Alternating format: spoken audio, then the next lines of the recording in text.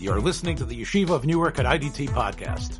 I'm your host and curator, Rabbi Abram Kibalevich, and I hope you enjoy this episode.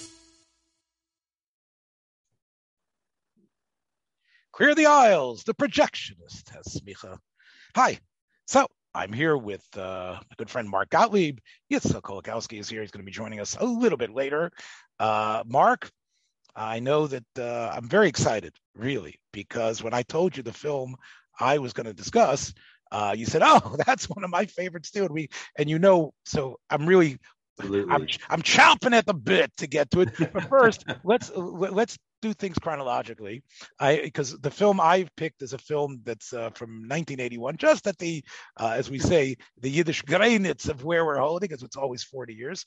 But you're actually talking about an earlier film. So why don't we start with your film first? Sure.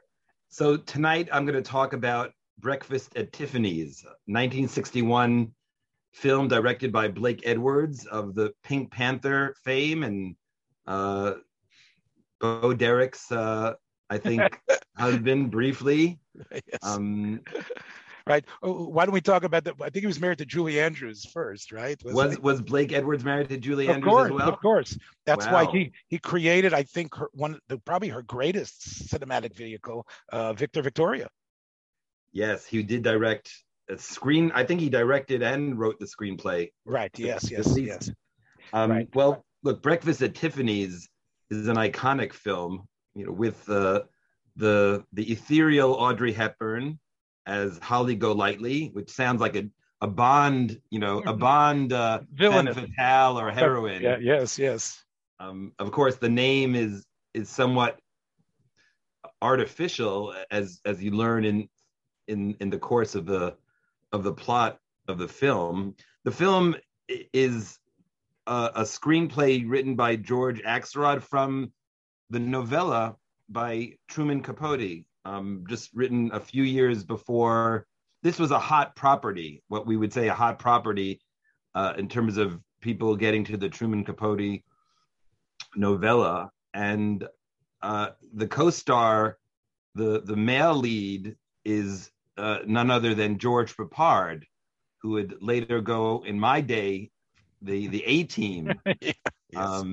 He was the colonel. Yeah. And George Peppard, had some real acting, vehicles or showcases, and certainly Breakfast at Tiffany's, I think, is likely the most prominent. Yeah. He had a share of I remember him from the Carpetbaggers. That was the Carpetbaggers. The Carpetbaggers. That was, I remember him. That was, again, he was very handsome. George Peppard was as a handsome, and he kind of an underplayed role, very cool, not, kind of like an unflappable, but in a moment of great passion could convey that sense of deep, emotion, and in this case, love for Holly. I think Breakfast at Tiffany's is also famous not just for its 5 Academy Award nominations, very famous. One of those Academy Award nominations that was a win was for Best Song, Moon River, the Henry Mancini and Johnny River ballad. But it has a kind of an underbelly. It's got this famous whitewashing or yellow face performance by Mickey Rooney. Yes, Mickey Rooney as Mr. Yushioni. Right. I mean, it is a painful thing to watch, not because of the PC taboo that it breaks, but I think just the film, the acting and the characterization, it's very cartoonish, and it's really, I don't want to say it's a blight on the film, but from an artistic point of view, it's certainly not a highlight. It is a low light. But it's also a wonderful performance, understated by Buddy Ebsen.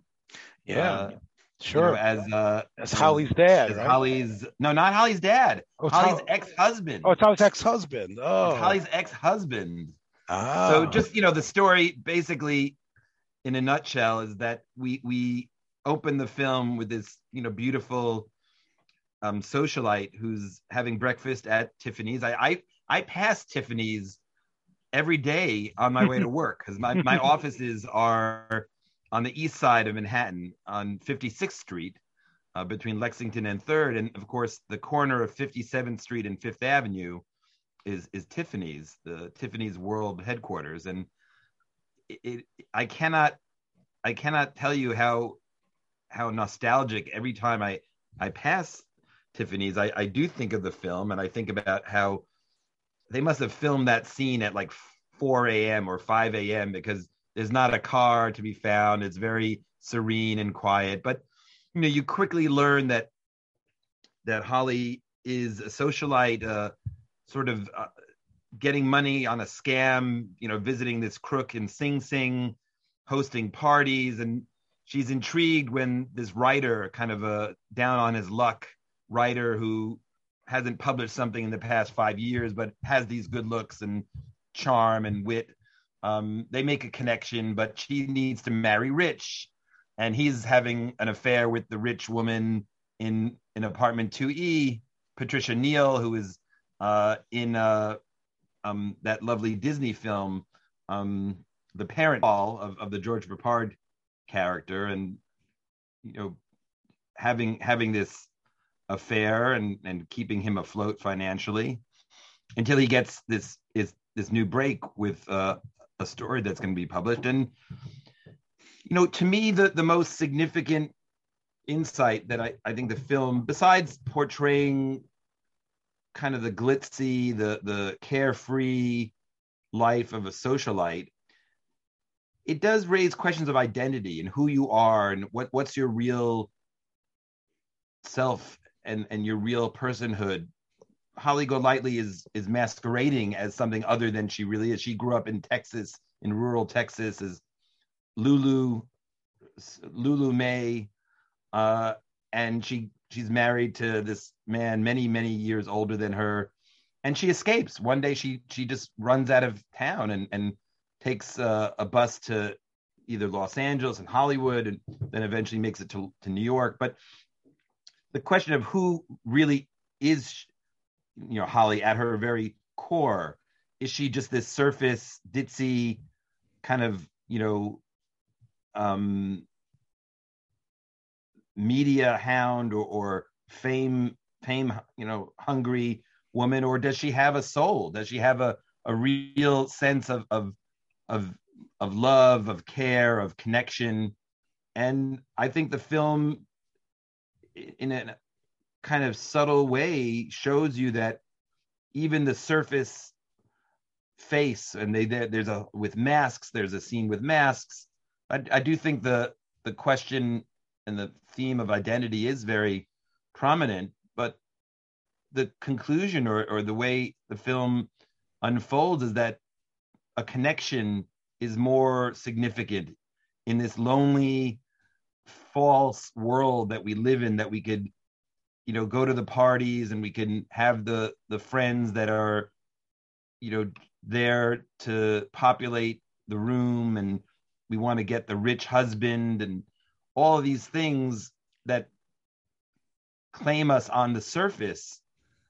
What's really beneath it? And I think this is a story of redemption. In the end, we're led to believe that Paul and Holly are going to be together. And it's because of the fact that they understand each other, the fact that they get each other. It's not the fame and fortune. It's the qualities of character and personality that ultimately win the day and conquer the socialite life. And I think I don't know if that's an intended theme, if the theme is just meant to be fluffier and lighter and kind of a confection.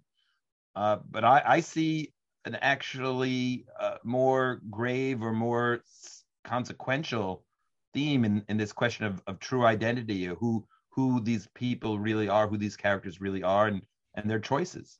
Right. So it's sort of like a Musser schmooze, in fact, for young people who who think that they're all riding a crest of excitement, and the film hints to the hollowness, right, of the existence that she has, of that culture. Despite the fact that it glitters like diamonds at Tiffany's, it really It really is empty. And of course, the actor, I mean, the writer is also in a way, into it, right? His affair and that he's being he's sort of the gigolo Yes. for And he has Patricia to give Neal. that.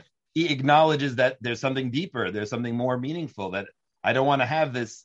It's not. It's not a one night stand, but it's a regular. It's multiple night stands. It's the same relationship for some external, some transactional purpose, devoid of real love, devoid of real understanding, devoid of real connection. And he gives that up as well. It might even be, although again, it's been years since I've seen the film. It might even be, I think, when she reunites when he comes in for a couple of minutes there, Buddy Ebsen, right. He sort of represents, yes. authentic, a more honorable, right. a more, a homey, a sense of values, family. Which she was too young to appreciate. Yes, it's almost like that, and then she comes back in some sense at the end, not to dock, not to dock lightly, but to her. I understand. Deeper, I understand, which is many times. Sometimes we can't go back, and erase things, but we can be reminded by ghosts of our past about. Now I get it, if only. And so you're saying that the film, although it doesn't necessarily give you, like in the closing credits, what their life is going to be, but it gives the sense that perhaps a more authentic, real existence. They'll give it a try. They'll try this more connected, this more character driven, this more deep relationship. Mark, all the films made like around from 1960, including Psycho, all the way till about 1968 or 69. Well, I would say maybe The Graduate perhaps changed things, and then of course Midnight Cowboy. But the films up until this point, they had a lot of issues dealing with censorship and how adult they could go. And I think I haven't seen the film in many years, but you obviously have seen it more recently. Do you feel that it does qualify as a film that even an adult audience today, or would they see the strictures there where there are too many things unsaid? Is it prudish in any way, the film? Do you think it's I don't think it's prudish. No, I think there's definitely a glamour and a sexuality, even a kind of an edge, to the film in its less explicit. It's more suggestive than explicit for a film from 1961. It's not explicit. There's nothing in it that a person couldn't watch and come out of it saying, well, there's this affair and some allusions to other affairs, but it's not graphic. It's much more restrained in that sense. I mean, there's a party, a lot of people are drunk. It looks a bit orgiastic, but it's not sexually explicit. I think it's more tantalizing by the suggestion than the explicit nature. It's not explicit. Right. So I think in that sense, it does feel like an older film. Yeah, and as you say, it seems that just looking on Wikipedia and other sources, it seems like what has stopped the film from being appreciated again by modern audiences is the blight of Mickey Rooney's portrayal, which casts such a ugly pall over it that it's almost like the film can't be watched anymore, which is unfortunate. Yeah, that's unfortunate. Yeah, I think the film is much more than that.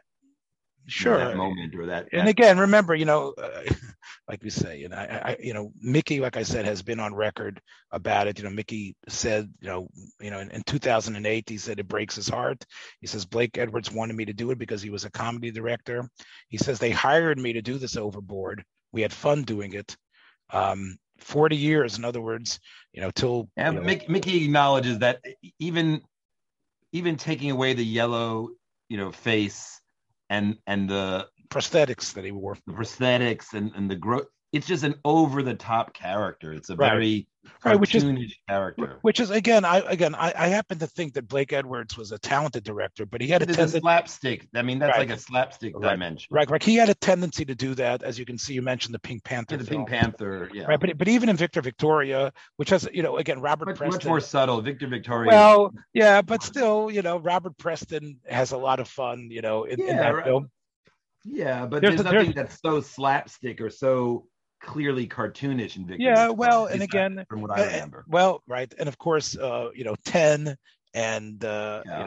and it's obviously a caricature. It's really just a sex, That's fantasy. That's a fantasy sex comedy. Yeah. But so I think what I'm saying is Blake Edwards. I think no one's going to confuse him with Marty Ritt. Nobody's going to confuse him with with George Stevens. Part of what he does is really, I think, try to go lightly, yes. and he believes he does, make important points. And again, like I said, Victor Victoria, I think, made a lot of important points about identity. And clearly, I think probably the most inspired casting is obviously Audrey Hepburn. I mean, like you say, you take her out of the film is somewhat. I wouldn't call it doesn't work. Forgettable, but it's really Audrey Hepburn, and she. I saw someone made an interesting comment about the film. It's Eliza Doolittle's naughty American cousin. Yes, I saw that as well. I thought that was sharp. That was insightful. Right. Yeah, and again, and it's interesting. We talk about Eliza and Julie Andrews. Julie Andrews, of course, was she originated the role on Broadway. Broadway, right? And Hollywood, for some reason, didn't think that she could play the part because she didn't have that ethereal beauty. I mean, Julie Andrews is not a unattractive woman, right. But there was something about Audrey Hepburn that was sort of like, wow. The pixie, angelic, cherubic, right? waif, yes, waif-like, right? And she definitely, it's her personality and character that's so beguiling. I mean, her beauty is clearly present, but it's her impish character and her kind of carefree, come what may attitude that is so attractive. Yeah. Well, when I talked about Charade, I talked about how you had this, the Peter Stone, who wrote Charade, a Jewish fellow, he had in mind Cary Grant and Audrey Hepburn. As that's who he wrote it for, and both of those are really, as I talked about Cary the last time you were here, they are who they are. And that's why I think Audrey Hepburn, Eliza Doolittle is still a character, is a period piece, right. And she does it great. But Audrey Hepburn is who she is in the here and now. You know what I'm saying? Yes, this is a real woman. This is a real modern woman, a woman that our times could really get. And I have to tell you again, she retired from acting, and part of it was similar to Cary's, because she wasn't going to play some some older woman who's going to come in and and have chomp up the scenery. Either she's the film or she's not. But I think the film, one of her last roles was Wait Until Dark, where she plays a blind woman in New York, and who is a thriller. Right.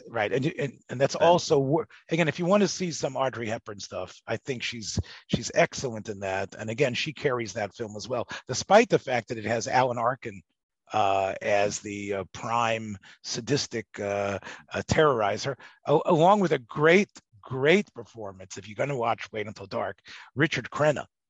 Richard Crenna, who I knew growing up as Luke from The Real McCoys, as a comedic actor. I think of Richard Crenna from First Blood with Rambo. Rambo. Right. He's also, of course, Richard Crenna is in Body Heat. He is Kathleen. He's Kathleen Turner's husband that William Hurt is supposed to kill. But Richard Crenna had been a comedic actor, and in Wait Until Dark, he plays on his good guy persona, but he's really the most cruel person as they're going to try to terrorize this blind woman. And again, talk about siding with Audrey Hepburn. She had that capacity. Much more, much more than her namesake, Kate, who was probably a much more, who, again, they're not related at all. But in my mind, when I was growing up as a little kid, I always thought, Katharine Hepburn, Audrey Hepburn, are they sort of like, cousins or something? Are they sisters? Right? Are they related in some way? But, anyway, but that's a definitely, if you can find it, if the PC, it's hard to find. If the PC, right, yeah. The PC, probably on TCM or something, you could probably catch it, I think. But if you have Paramount, that's what it's streaming on the Paramount channel. Right. So again, it's probably worth a watch and to think about yourself, especially I think for a young person. But you talking about like a young person in their 20s and 30s, right? Discovering their real self. This is the film I want to talk about is really for kids, and it's a film that it's really amazing film. I have to admit, Mark, that I hadn't seen it until recently. But the film that it is the antecedent of is one of my favorite films of all time. So I'm talking about the film I want to recommend for families, for kids and their parents to watch. If they haven't seen it, is Time Bandits, 1981's Terry Gilliam's breakout film as a big Hollywood director. Now, I say it's an antecedent to one of my favorite films, which is Brazil, which is a film I don't even have to watch before I never have to watch it again to be able to talk about it endlessly, because it's a film that left such a lasting impression on me. But Time Bandits is really Gilliam's way to make Brazil. Little history. Brazil was already in his head for years. And what was Terry Gilliam about? Terry Gilliam was the American part of Monty Python's Flying Circus. You had the 5 English actors, Eric Idle, John Cleese, Michael Palin, Terry Jones, and Graham Chapman, right? So those are the 5 English shtickmachers who were the ultimate, again, you could say it's Peter Cook and Dudley Moore started this, but they were this incredible team of improv geniuses. And what was it this American Terry Gilliam brought to the table? He brought he wasn't much of an actor. He was sort of just a grub. He couldn't really do the type of voices that they could do. But what he was an imaginative person who did all the animation, all the weird sort of incredibly, like sensual and crazy animation that goes through Monty Python. And in fact, let me say it better. The animation in Monty Python skits holds those shows together, right? All those brilliant pieces of animation. The little storyboards and the right. The vignettes of how one scene can mold into another. And that's the reason why I think Gilliam saw himself as a director. He obviously was a writer and he understood comedy. And what he wanted to do was to bring that Monty Python sensibility, which was not just quick and funny, like let's say, but also so incisive, so cutting. Again, I don't know if you agree, Mark, but a lot of great American sketch comedians look at Monty Python as the holy grail of real incredible sketch comedy, brilliant, off the cuff, like Quicksilver, like let's say, I think the closest we've come to that is Key and Peele. Key and Peele are really, in a way, the children of Monty Python. They really are. Again, they have a very, they're much more political, and they have, Monty Python is much more happy to basically make fun of everything. Everything can be imploded.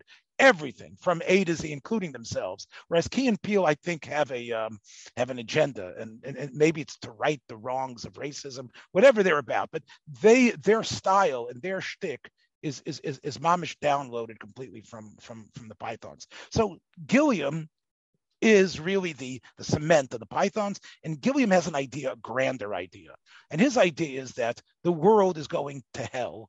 And the reason the world is going to hell is because we are so fascinated with, first of all, television is doing it to us, right? Television is deadening us. And it's not the Python programs, it's the programs Python was making fun of, the game shows, the fact that people are just sitting in their chairs and becoming couch Glued. potatoes to the extreme. Yes. Yes. To inanity and greed, wanting money, which is consumerism tied together with not the promise of what technology could do, which is providing this great new world with the inventiveness, but really just to give you a better back scratcher, just to allow your meat to be cut exactly right and your potatoes to come out in a way that you can crunch them while you're watching television on your couch. In other words, what technology has done is basically just scratch your back, and it really hasn't done anything in terms of being a tool to expand humanity. Right? It's sort of what Kubrick is saying in 2001, in a way, that that our technological reach has done nothing in terms of elevating us. And if anything, Gilliam is even further than Kubrick in this way, because Kubrick is saying that this is a crisis, what our technology is able to do. What Gilliam is saying, the technology, it's actually embroiled itself. We've become so embroiled in it that it's actually it's destroying our soul, and it's deadening us to the point that it's not going to go anywhere. And we are going to be, and because the opiate of what technology and television and everything is doing is deadening us to the real problems of the world as they are going to happen. And basically the banality of evil is going to be accepted, because this is really what Brazil, which is the film he made, is trying to champion. And it's a very dark and film, and he couldn't get the money for it, because when people saw this screenplay about this sort of like a dystopian future, anarchist, or anti I don't know if he's an anarchist, but a dystopia that is such a downer.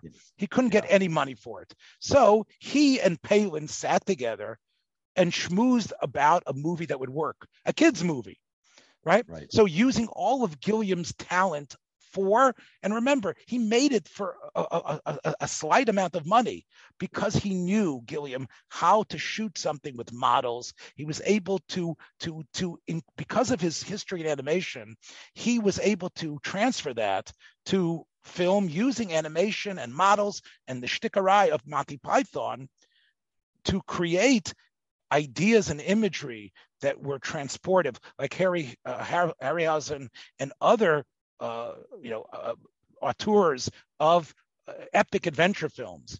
And this was going to be an epic adventure film called Time Bandits, where a child who was parented by actually parents that were exactly the evil personification of what Gilliam hated, parents who couldn't care less about their child.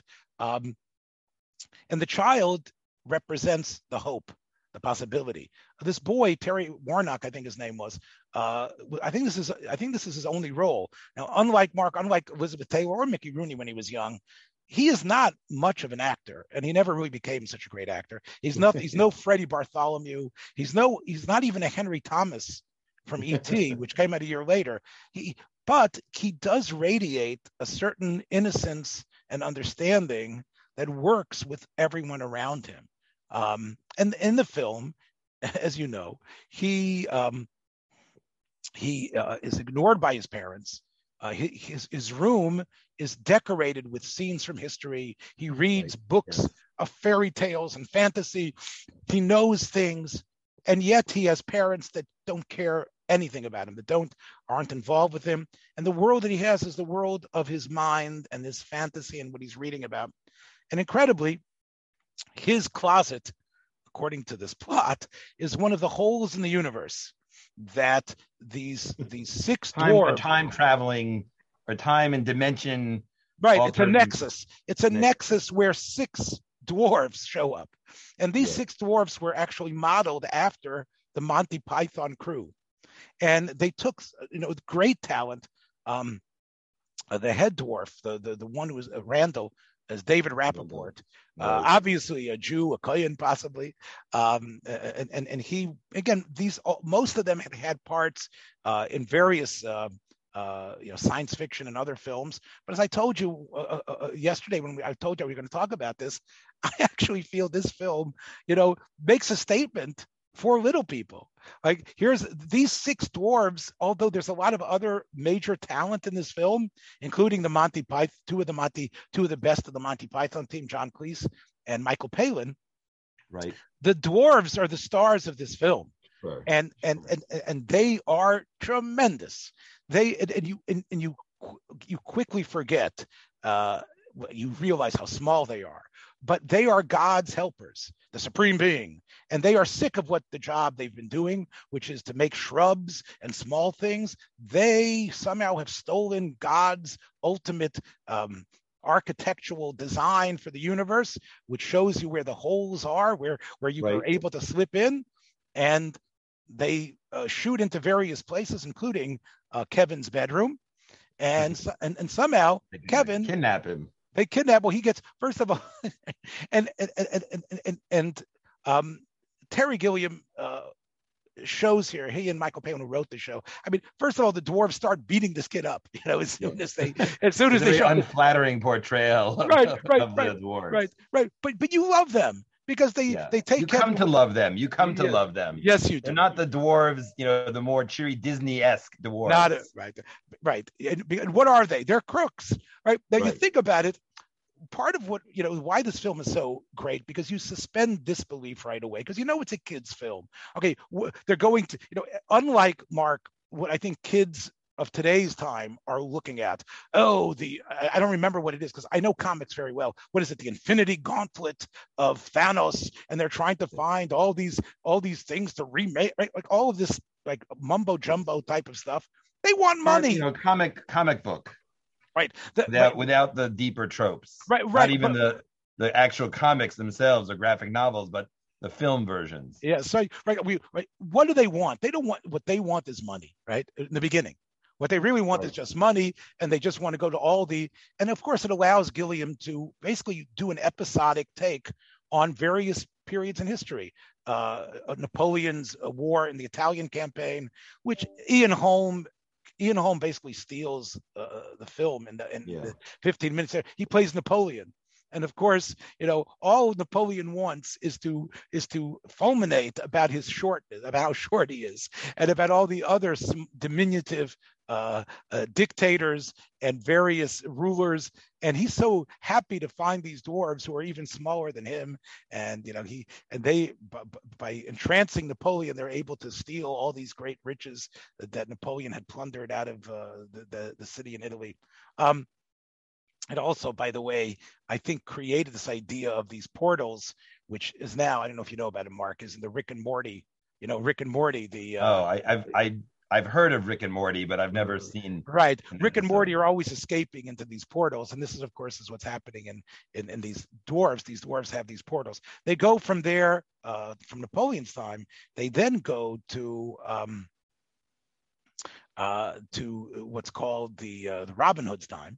And there's a Maid Marian and Robin Hood. Actually, Marian is actually a man. Marian is actually as a man in this film. Marian is one of John Cleese, is this sort of like upper crust English twit as Robin Hood, who's sort of like a civil servant who lives up to the ideal of. It's kind of an inversion of the classic version of. Right, the noble, like the Errol Flynn dashing Robin Hood. He's sort of not a gay Robin Hood, but a Robin Hood who's sort of like, okay, this is our job. We have to give to the poor, and the poor are in no way helped at all. The poor are shuffled in, and after they give them, the goodies, they actually hit they are lined up like Meister Behema, and they bang this, they hit each, after the poor gets some sort of silver bauble, they get hit by Marian, who gives them a punch in the jaw. I mean, that's the idea that they had of Robin Hood. After that, they visit there's another time hole that takes them to the ancient historical. Right. So then they go to this almost a mythical Greek ruler, Agamemnon, right? And again, there are records of him. Agamemnon plays a crucial role in the Trojan War. Agamemnon is the head of the Greek forces. Right. And were they the ones who came up with the Trojan horse? With the Trojan horse, right? Well, yes, Agamemnon, and it was actually Odysseus, the wily Odysseus, who came up with the Trojan horse conceit. But Agamemnon was They're on the same side. Agamemnon and Odysseus are on the same side. Right. And there's some adultery going on there too, I think, in the original myth of the story. But it's played by, and I think this might be one of his better roles, even though he's not there for that long, by Sean Connery. I mean, what happens is that Kevin, through this time hole, is actually appears in his time, and he fights a Minotaur, and it's a great battle scene. And again, just like in Brazil, where there's a tremendous battle that the protagonist has, Terry Gilliam. No, it's funny, Mark, that in today's time the fight scenes are so frenetic and so quick, and you can't even grasp what's going on. Gilliam gives you a real fight scene, and whether it was Connery himself, as you know, even though he was already getting on in years when this film was made. Connery was a bodybuilder. Connery was like he was a Mr. He was Mr. Scotland. In Mr. Universe, right? When he was in the Mr. Scotland. Yes. So there's a reason why they chose him as Bond. And of course he plays it with his toupee, but he represents something so sublime, noble, powerful, humorous. He's everything that this boy is looking for in a father. In a father figure, yeah. Yes. And Connery himself loved the role. Connery actually told Gilliam that, and I was reading this, Connery told Gilliam that the boy is good, but he's too in awe of me. He said, film him separately without me, and then put the two parts together, because the boy found himself as almost like me and Alan Dershowitz the other week. I wasn't able really to get my real self out, but so Connery appreciated the part, and Connery adopts the boy and says the boy is going to be his son, and he doesn't want to go back. To him, this is really the best possible world.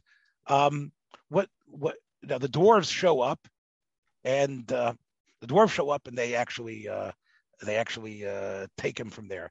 But really, the machinations behind this end up being the incarnate of evil, the evil genius, evil incarnate, David Warner. And I don't think he plays a good villain. I don't think he has ever played I don't think he was ever in any film where he disappointed. Yeah, he is sort of he's better than Peter Cushing. You know what I'm saying? He is much richer than Peter. Yes, Cushing. Right. Peter Cushing feels wooden compared to David Warner. And David Warner, and it's camp, it's not meant to be serious, but he is menacing the way he destroys people. And what does he want, Mark? What he wants is to remake the world. He realizes that the dwarves have God's master plan. Right. And he feels that God has made many mistakes, and that although he was made by God himself, which, and he'll destroy anybody who says that, but he realizes that evil can remake the world with this map, and the world will be a technological world. It'll be a world that doesn't glorify nature. It'll be the world of, the world of Brazil, which is really the world that Terry Gilliam, dreamed about, that dystopia. That's the world that evil wants to have, and he just needs somehow to get these dwarves to him, and he gets them. They're too human. The dwarves they're too human. They're too representative of weakness and fallibility. It's the opposite of this bureaucratic evil that Warner is trying to voice in the world. But part of what they want, Mark, is to have fun and to actually, pull the plug out of stuff. Yes. Right. To be mischievous, to be independent and authentic. Yes. Whereas what he wants, and all his underlings are basically stooges. None of them have any personality. Yes, right. followers that he can just destroy, and that's what he really wants. Now, it's the way he is able to get the map, and this is really an interesting idea from Gilliam, is that he takes things out of time. In other words, Robin Hood was a real historical figure in some way, although not the way we know him, as was Napoleon, obviously. The Titanic gets in there for a little bit as well, right? Briefly. But really what he wants them is to take them into the world of legends. He wants to take them into the world of legends, of things beyond time, of giants and ogres. And here's where Gilliam does great work in terms of how he displays the giants. One of, there's Katherine Hellman plays Mrs. Ogre. And again, she's also in Brazil. Yes, right. And this the mother. She's the protagonist's mother in Brazil, correct. Yes. And Gilliam discovered her, of course, from a program that I've talked about on this show, which is Soap, which is where Katherine Hellman showed her comedic chops and her ability to really play many, many ideas. Yeah. So Katherine Hellman they're all part of this phantasmagorical world that Gilliam loves displaying. Giants who come out of the ocean, who are larger than anything you can conceive about, who crush little people that are running around, leading them eventually to this terrible castle, this incredibly dark place where evil resides. So it's interesting how evil is really part of something legendary. It's part of something that really resides within the deepest recesses of our consciousness. Villains and the primeval serpent as a kind of symbol of that. Yes. Or like H.P. Lovecraft's ideas of the Yamato from beyond. Yes.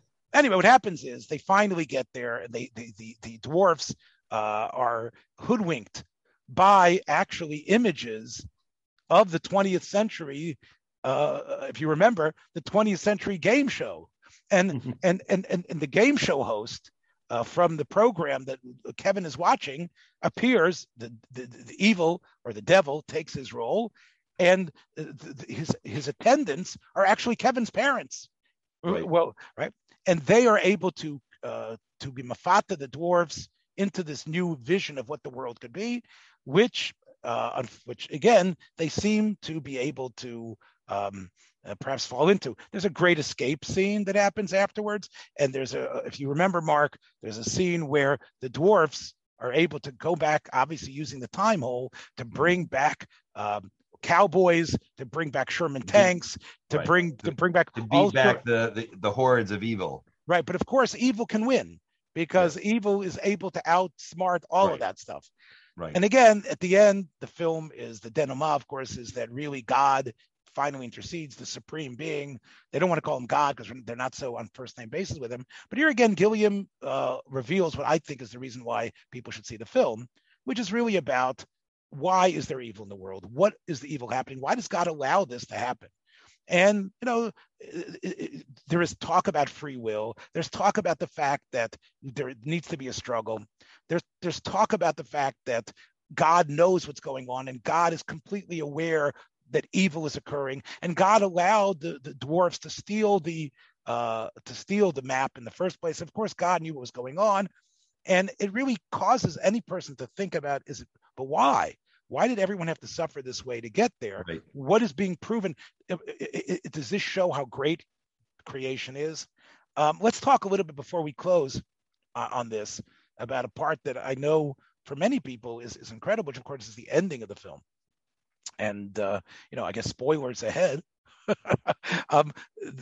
God destroys evil, but not completely. It's almost like there's still some of the nitzotzes of evil left. And it gets carried somehow back to our present time, and it lodges itself in the toaster oven of Kevin's parents, and it causes a fire, and Kevin awakes as the fire is about to suffocate him, and it's only through a fireman who looks exactly like Sean Connery that he's able to be saved. That was also Sean Connery's idea, by the way, that he should play that fireman. And his parents are out there having saved as much of their precious materialistic stuff as possible, their stuff. And when the firemen discover the cause of the fire in their super duper toaster oven, Kevin warns them, like any good parent would warn their children, don't touch that. And yet they are drawn to it to a point that when they touch it, they immediately explode into husks of smoke. And this is, and that's where Gilliam ends it. You let me just end with this. The film a year later that's considered breakthrough for children, E.T., as you can think about, right? Here's a child's fantasy, a child discovering, right? And here we have Kevin, this child. The last shot of E.T. is, and I'm going to talk about it in a later projectionist, but we know the last shot is Elliot looking up. Scene. No, he's looking up into the stars, watching E.T. leave. Watching E.T. take off. Right. And but what Spielberg does is show you his face, show you how he's grown, show you how he's able to sacrifice, about what E.T. has done. In other words, this whole it's a redemptive conclusion. Right. And he's willing to, Spielberg, who related so much to Elliot because of his father who had left him, and E.T., whatever E.T. meant, imagination and ideas. And what Gilliam did a year earlier is, you know how it ends?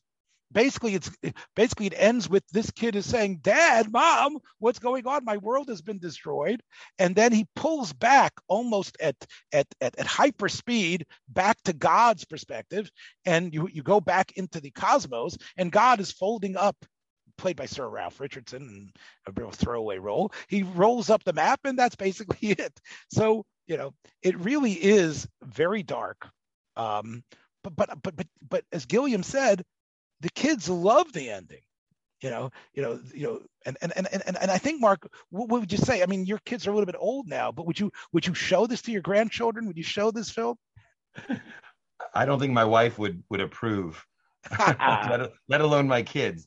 No, look, I when I saw Time Bandits, I must have been 10 or 11 or 12, something like that, and it appealed to me, both the philosophical richness of the film, because it has a lot of ideas, but the kind of quirkiness and the kind of recklessness and the kind of danger that appealed to me. But I don't think it's a film for adults in the guise of a children's story.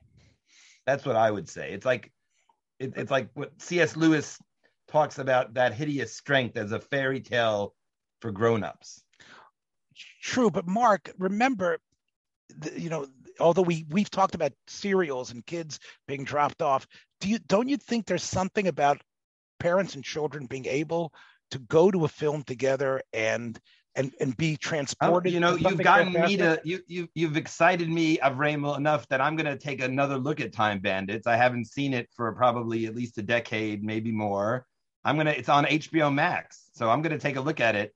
And I'm excited to dive back into that world, that philosophically rich, but very quirky and very complex world. Yeah, and I would say, look, as much as I love Terry Gilliam's Brazil, I do think Terry Gilliam's career arc sort of went splat.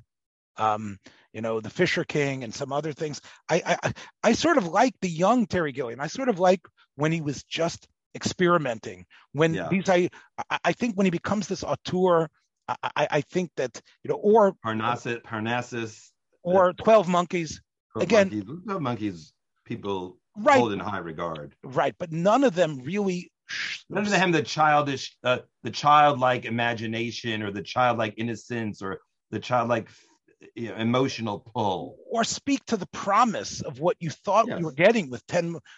When you see Time Bandits, you said, wow, this is somebody. And I think when one has to say that it's completely beyond Bill and Ted's Excellent Adventure. You know what I'm saying? I'm saying, which is really sort of a ripoff of Time Bandits. It's a cheap, a dumbed down version. Right. And this is really something. And again, just enough to be Machabed the Dwarfs, I think, is good enough. Mark, we're going to have to do this again next month, Mitzvah Hashem. So looking forward. Yes. Okay. Yitzhak, I think you're up now. So, Yitzhak, I know that this film wasn't one that you saw, even though I know you told me you tried to show it when I told you my enthusiasm for it. I know you tried to show it to your kids, who didn't seem to catch on to them as it did in the 80s for children who really loved this film. But of course, David Warner, who is such an important figure in this film, probably in fact the most impressive of all the actors, shows up in a film that you're pretty fond of. One that I saw one time, I think I saw it also on Criterion, if I'm not mistaken, is not too much older than that, probably on the newer side of the movies I would watch. I believe 1979, Time After Time.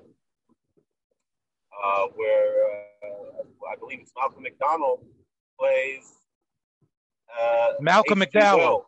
It's Malcolm. Yeah, It's Malcolm McDowell and of course David Warner. And David Warner plays Jack the Ripper. So H.G. Wells is a fictionalized version of H.G. Wells. It's a fascinating type of a story, that fictionalized version of H.G. Wells. Not only he writes a book about the time machine, he actually makes a time machine, and he goes into the future to San Francisco in the contemporary time in the 1970s. I'm assuming it's it's going ahead about 80 years into the future from when he's starting, and he brings Jack the Ripper with him, and Jack the Ripper finds it to be a big opportunity to kind of get away. Continue. Right. In other words, basically, the conceit is that, and of course, it's a very brilliant concept by Nicholas Meyer, who was the director, and I think again it was used again in one of the Star Trek. Right. I think they basically used the same idea in one of the Star Trek movies where they went back in time to catch somebody. But basically, what happens is that as you said, somehow Jack the Ripper gets a hold of Wells's time machine too, right? And he's able to escape it. And H.G. Wells realizes that his time machine has allowed one of the worst murderers in history a chance to escape. So he himself goes into the future. Malcolm McDowell does. So what do you think? It's as the film you saw it many years ago. Do you think a modern audience would appreciate it? Yeah, it's a very exciting film. It's a very interesting story.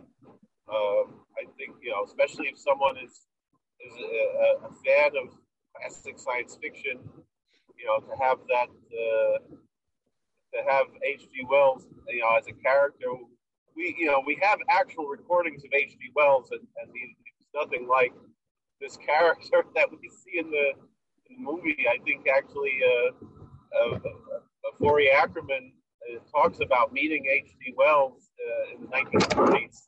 He passed away, I believe, in 1947 or 48, if I'm not mistaken, sometime around that time. So he lived to see some of his writings made into films. What is it called? What's the one from the 1930s that's very famous about a war in 1940 and then another war. Do you remember what movie that's called? You're talking about Things to Come. Things to Come. Yes. So Things to Come. Things to Come is a great film and a very important film in terms of special effects, in terms of its message. Look, my understanding was that Wells didn't like it. He didn't like the adaptation. Yeah, look, Wells himself was a quite stuffy person and probably not as interestingly friendly as Malcolm McDowell was here. Now, of course, let's talk about really what's going on in the film, because it turns out that Jack the Ripper is really Dr. Stevenson, who is H.G. Wells's good friend, right? So he's actually been duplicitous. Wells, he's Wells's friend in London, but he has this secret life as this murderer rapist of Jack the Ripper. So there's the betrayal that and Wells realizes that this some seemingly charming person really hides, but what's hidden behind this person is dark evil. What's great about the film, in my mind, is the fact that there's a love. First of all, there's a love story. The always excellent Mary Steenburgen is the girl, is the woman that he meets. And it's actually he meets her and they have a whole love story, which of course is doomed, because he has to sort of tell her that he's from a different time, and the question is, is that maybe even more important, right? Because if Wells stays in this time, he might have real love here. and many people feel that chemistry between McDowell and Steenburgen is really it's really very incredible. Again, part of what David Warner, who I've talked about in his role in Time Bandits, is what he says in this film is he says when he's discovered, he says, "We don't belong here. I'm taking you back." He says, "I do belong here." Finally, in other words, the Jack the Ripper was a terrible anomaly at the end of the 19th century. Was the most scandalous, terrible ogre, as ugly as 19th century London was. But what Jack the Ripper discovers is that this is the 1970s is a world of serial killers, a world of sniping, a world of bombing, a world of terror. Like he says, yeah, this is a future where he really belongs. And I think that in that way, it's a message that reminds me of Chaplin and Monsieur Verdot, where he at the end where he's being taken away, which we probably talk about. Did we ever speak about Monsieur Verdot? Possibly, yeah. Again, I think we did speak about it at some time in the past on the Stir episode. Certainly, bridges both of those worlds, murderers, prison, and film. But Monsieur Verdot, obviously a very controversial film. Not as controversial as A King in New York, and certainly much better than A King in New York. But Chaplin, was one of his last films. I guess he only made after that 2 or 3 more films. He made The King of New York. He made the Countess from Hong Kong, and I think that's it. But in Monsieur Verdot, as he's being executed, he says, I kill a few people and I'm considered a murderer. But this is right after World War II. He says, you kill millions of people, you're a hero. Which was certainly a scandalous thing to say, perhaps referring to the atom bombs. Discussions are generally understood that. No, the idea of changing.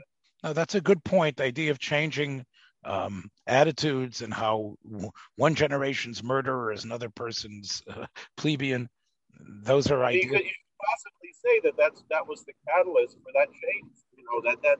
That we became so desensitized to wanton killing after experiencing 2 world wars and then Korea and Vietnam, that people became very, you see all of these stories about men coming back from Vietnam, Rambo and everything else, and being these characters that sometimes they're heroes and sometimes they're villains based on that PTSD experience. And who knows if it's not a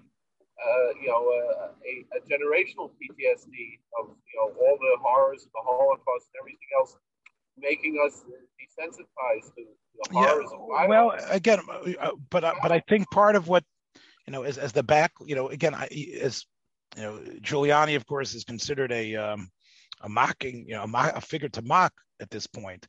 But we do know that the 70s and the 80s, which were the apex of a violent, horrible New York. And you can see that in films like the Taking of Pelham 1, 2, 3 and other films. We can see that there was a little bit of a curve going back, despite the uptick in murder and violence. It's nothing like it was during that period. So I think to assume that we are going to hell in a handbasket, like Meyer. I was talking about the 1970s. I'm not talking about today. Right. But I think what I'm saying is we can see that I think the pendulum has gone back a little bit. Maybe it might have been Reagan who ushered it in. I don't know what were some, but it was definitely. I think seat of using Wells, this dreamer of the future, and have him be disgusted with where the world has become after all the terrible things that occurred in the mid 20th century, I think was a very good device to be used.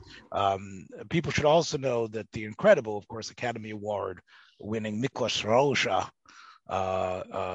provided the score for this film. So in many ways, it really is it is a great piece of sci-fi fantasy, and I think you should probably view it again, Yitzchak. It might be worth it. You sound like you've only seen it once, but it still seems to. I only saw it once. Yeah, my wife and I watched it, I think, maybe 3 years ago. So yeah, it made a good impression. Yes, well, again, it definitely, again, like I said, it's been the idea behind it has been used, and it really is in a way a very sweet film. I think to me, Malcolm McDowell, is of course Roddy McDowell's son, as you know, and Roddy McDowell was really part of Hollywood. Royalty in some way. He played, and we talked about Liz Taylor last week. He, of course, was in the original Lassie with Liz Taylor. And of course, How Green Was My Valley, another real classic Hollywood film that has Donald Crisp in it. So Roddy, was able to transition from child roles to adult roles. And his son, Malcolm, who bears a very strong resemblance to him.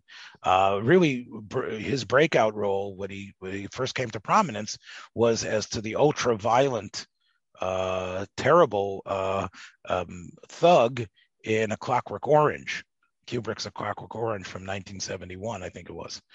And so it's interesting how in this film he sort of plays off of that. In other words, the same role that he had played 7 years earlier as this ultra-violent, like the worst, sort of like Jack the Ripper's children.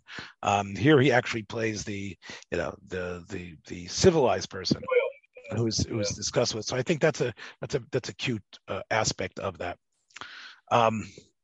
So Yitzchak, I think that's a great addition to what we have been talking about up until now. So that's about it, my friends. So watch your step on the way out. We'll catch you hopefully soon. Take care, everybody. Be well. Thanks for joining us for another episode from the Yeshiva of Newark at IDT Podcast. Be sure to subscribe on your favorite podcast app so you don't miss a single episode.